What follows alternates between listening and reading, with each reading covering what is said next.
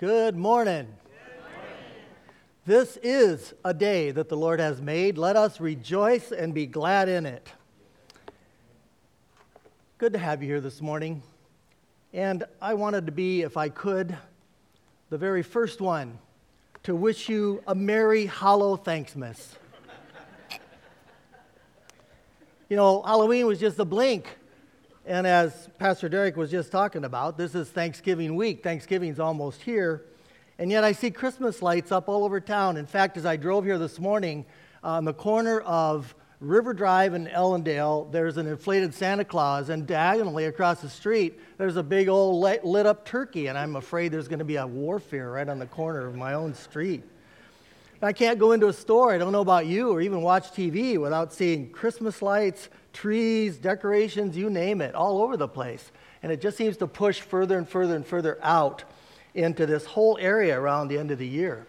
Now, is this just, I see some nodding heads. Is this just me, or do these holidays at the end of the year seem to be all smashed together from your perspective too? We can sort of control that a little bit if we really want. This is Thanksgiving week. So how about if we just focus in on that holiday this morning? And in order to get you into the proper frame of mind, yes, it's the first service, but hey, I have prepared a Faith Church Thanksgiving pop quiz just for you. Ready? Yeah, great. Okay, how many of you really like turkey? Let me see your hands. Good. How many not so much? Yeah, very good. A whole back row back there almost. How many of you go for the white meat? Let me see your hands. How many dark meat fans do we have? About evenly divided. Mashed potatoes? Sweet potatoes? How many cranberry fans do we have here today? Cranberry? Okay, now here's where it gets right down to the rub. Gel or relish crushed? Gel? Yeah, relish? I tell you, very interesting.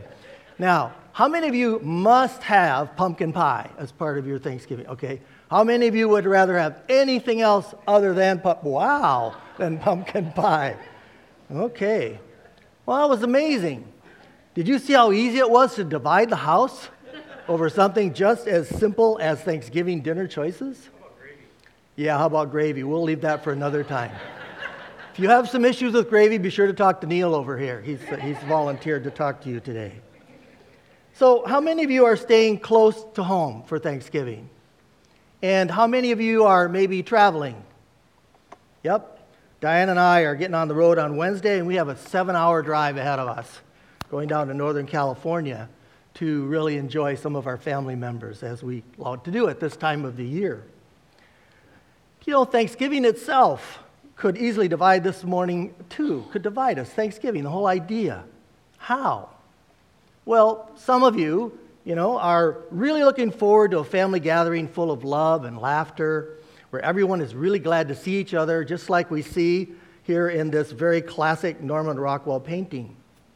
Others of you, if we were honest with one another, are filled with anxiety at the thought of how unpleasant the experience could be when your family members who aren't getting along very well, or even flat out don't like each other, get together on Thanksgiving. We are looking at some mixed feelings this morning right here in this sanctuary. We have a regularly scheduled congregational meeting coming up after the second service, as you heard, to adopt our church budget for the coming year, to vote on electing one of our elders for a new term. And at the same time, as a church family, we are experiencing what happens in any group of people who may or may not agree on everything from time to time. And believe it or not, this may come as a surprise to you, this has even been happening in God's family from the very beginning. Let me tell you a true story. Years ago, my son Brian, when he was a teenager, often bemoaned the fact that he was born now. And he just really wished that he could have been born what seemed to him to be the exciting days of the early church. And I used to think to myself, doesn't he remember what Jesus' disciples were like back when they were following him? First of all, they never knew what was going on half the time. And secondly, they argued with each other and angled for influence right while they were with the Savior himself. And then one of them betrayed him. And another one even cursed him within his viewing before he went to the cross.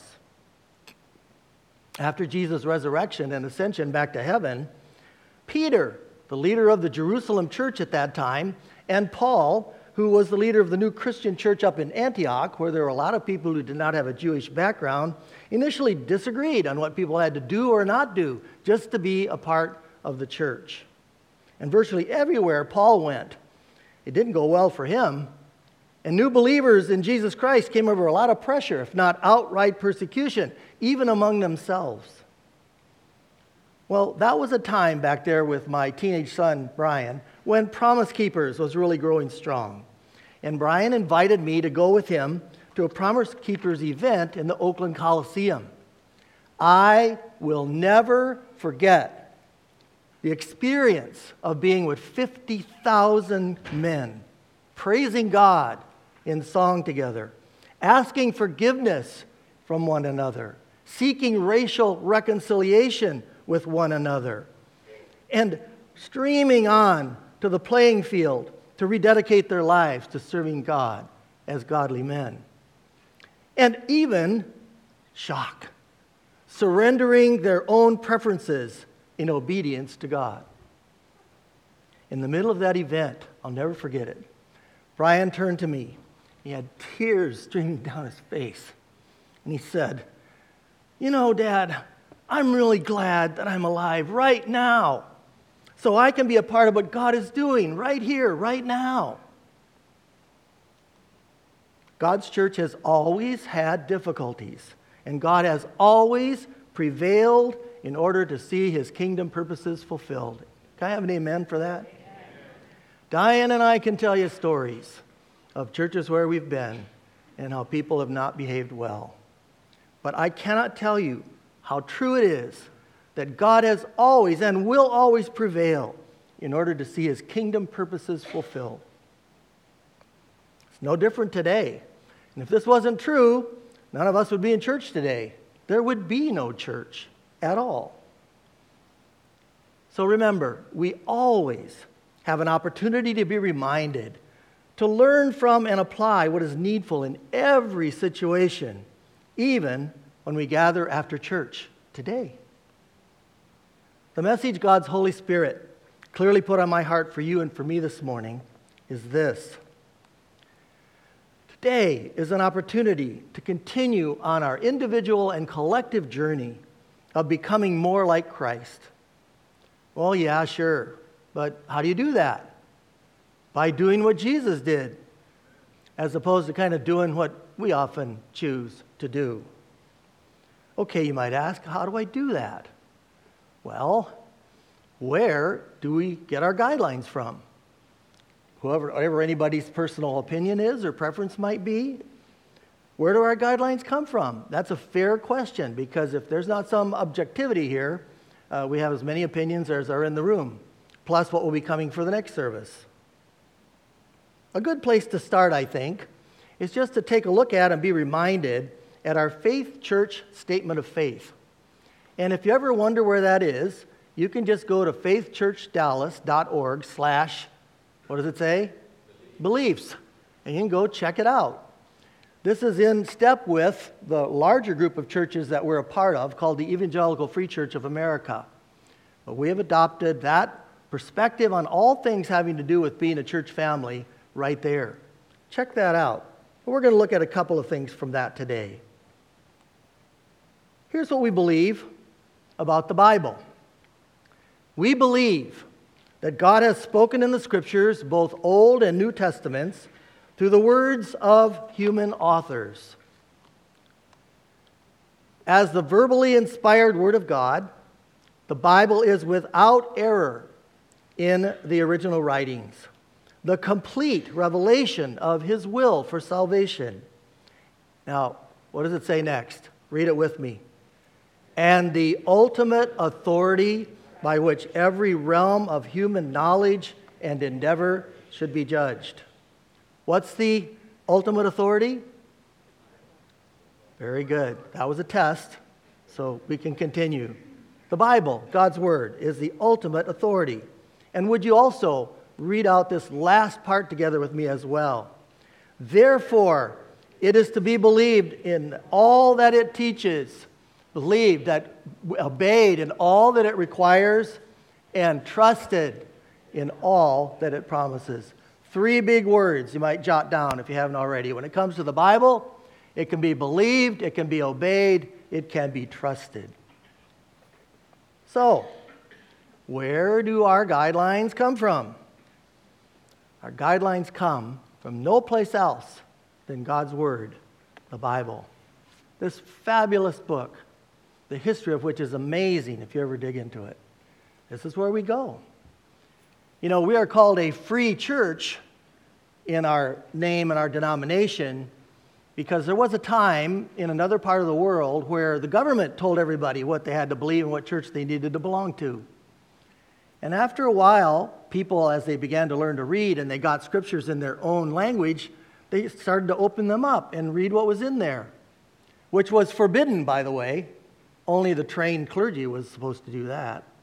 And they began to see what God's promises really were like and how they were called to live with one another. And it transformed everything about them. And that's why we're here today. They were free to learn from God's Word. And even when things would be disagreeable, they'd look at each other and say, well, that's an interesting perspective. Can you show me where it is written? That was the phrase. And they were derogatorily called readers. May we be readers today of this amazing opportunity that we have, which is God's Word, the Bible. So what do we believe as we continue on with one other area of our statement of faith? What do we believe about Christian living? We believe that God's justifying grace must not be separated from His sanctifying power and purpose. The two must go together. Grace has to be there, but it's God's power and purpose. And then let's read this part out loud together. Would you join me? Nice and loud. It's 9 o'clock, I know. Let's read this together. God commands us to love Him supremely and others sacrificially, and to live out our faith with care for one another. You'd do well to put that on a Post-it note, stick it on the mirror, put it on the refrigerator at home, just as a little reminder. It's really important for us, whenever we come to times so we're not kind of all in agreement or standing in the same place, to apply an objective standard in our lives together, not a subjective preference. I actually briefly considered, until Diane talked me out of it, using a different title for my message today. This is it. Scriptures best left unread. I often joke about writing a book. And when you get to all these tough ones that say, I don't want to do that, or that probably should be for someone else, I would just move them over into my little book, Scriptures Best Left Unread. Because then, that way, I could at least claim ignorance about what the Bible tells me to do. The Bible even commands me to do. I think today's passage kind of falls into that category. You can turn to Colossians chapter 3, beginning with verse 12, or you can follow along with me on the screen. It comes as a surprise to some people that the Bible was not written in English. In fact, several different languages were used. Not everything translates smoothly into English, so I find it helpful to look at several translations when I am reading from Scripture for myself. I'm using the New Living Translation today. Verse 12. Since God chose you to be the holy people whom He loves, you can decide if you want to. You can think about it, pray about it, get back to it. You can delay it for another time. You must clothe yourselves with tender-hearted mercy, kindness, humility, gentleness, and patience. You must make allowance for each other's faults and forgive the person who offends you. Remember, the Lord forgave you, so you must forgive others. When it comes to forgiveness, the only ceiling that you have to worry about hitting your head on is bumping up against how much God has forgiven you. Till you get up to that ceiling, you still got a lot of room to forgive other people. And the most important piece of clothing that you must wear is love. Love is what binds us all together in perfect harmony. And let the peace that comes from Christ rule in your hearts, for as members of one body, you are all called to peace. To live in peace and always be thankful. Let the words of Christ, in all their richness, live in your hearts and make you wise. Use his words to teach and counsel each other. And just as we have been doing, sing psalms and hymns and spiritual songs to God with thankful hearts. And would you join with me now in reading this last verse, verse 17? I think it's the key verse of this passage. Let's do this out loud one more time. Ready? And whatever you do or say, let it be as a representative of the Lord Jesus, all the while giving thanks through him to God the Father. Would you just bow your head and pray with me for a moment? God, thank you for this reminder today from your word that refocusing is always helpful. That yes, we do have personal preferences and we have experiences and things we like and dislike, things that feel good and things that don't. But you are the ultimate authority, and your word is where we get our guidance for life. May we be empowered by the presence of your Holy Spirit to go beyond what we could ever do, to continue on our journey of becoming more like you. Well, when you think about Colossians chapter 3 and that list, wow, that's quite a list of how we are to behave with each other, isn't it? So everybody check off each one of those and go, yep, no problem, 100%. It's going great. So remember, God's word, the Bible, is not for those guys or not for you over there. It is for all people at all times that call themselves Christians or Christ followers. Let's take a quick look at a couple of helpful reminders when it comes to living together in a Christian community like Faith Church.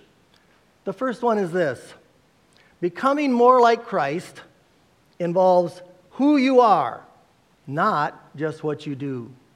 It's fundamental in Scripture that what we do is meant to flow out of the character of who God has made us to be and the Holy Spirit that he's placed within us. It's always important to keep these two things in proper perspective. What we do as Christ followers always flows from who we are in Christ first, not the other way around. In a nutshell, how can we boil down what is not only expected but required of us as Christ followers? Well, first of all, you and I are called upon to become like Christ. We are Christians after all, right? Look at just one of the behavioral expectations that the Lord and Savior Jesus Christ has laid down for us in the Gospel according to Matthew chapter 6, verses 14 and 15. If you forgive those who sin against you, your heavenly Father will forgive you. But if you refuse to forgive others, your Father will not forgive your sins. And look what Jesus says in the Gospel of Mark, chapter 11, verse 25. But when you are praying, first forgive anyone you're holding a grudge against, so that your Father in heaven will forgive your sins too. How many of you remember these initials? WWJD. How many remember these? Okay, it's a test. What do they stand for? What would Jesus do? Absolutely. But you and I are called beyond knowing what Jesus would do. The initials that apply to us this morning are DWJD. And that stands for do what Jesus did. Not just what would he do. Do what Jesus did. We've seen one helpful reminder when it comes to becoming more like Christ, living together in a Christian community like Faith Church. That first one was who you are, not just what you do, is important. The second one, especially for today, is how you speak not only what you say. It is absolutely true that as Christians here at Faith Church and in our community, we must and will be known by our love. In the Gospel of John, chapter 14, Jesus says this in verses 21 and 23. Those who obey my commands are the ones who love me. And because they love me, my Father will love them, and I will love them. All those who love me will do what I say. My Father will love them, and we will come to them and live with them. We'll do what I say. Your challenge and mine this morning is to demonstrate our love for the Lord Jesus Christ and for one another by learning to disagree agreeably. It is inevitable that we will have times of clash and conflict and disagreement. How we behave ourselves, how we act with one another, shows where we are in our relationship with becoming more and more like Christ. Agreeing disagreeably and learning how to do that is one of the greatest skills that we can learn going forward from what we are experiencing right now as a church family. In the letter to the Hebrews, chapter 12, verses 14 and 15, the Bible says this: try to live in peace with everyone and seek to live a clean and holy life, for those who are not holy will not see the Lord. Look after each other so that none of you will miss out on the special favor of God. Watch out that no bitter root of unbelief rises up among you, for whenever it springs up, many are corrupted by its poison. And similarly, in the letter to the Ephesians, we find echoes of our Colossians text in verses 29, 31, and 32 of Ephesians. Don't use foul or abusive language. Let everything you say be good and helpful, so that your words will be an encouragement to those who hear them.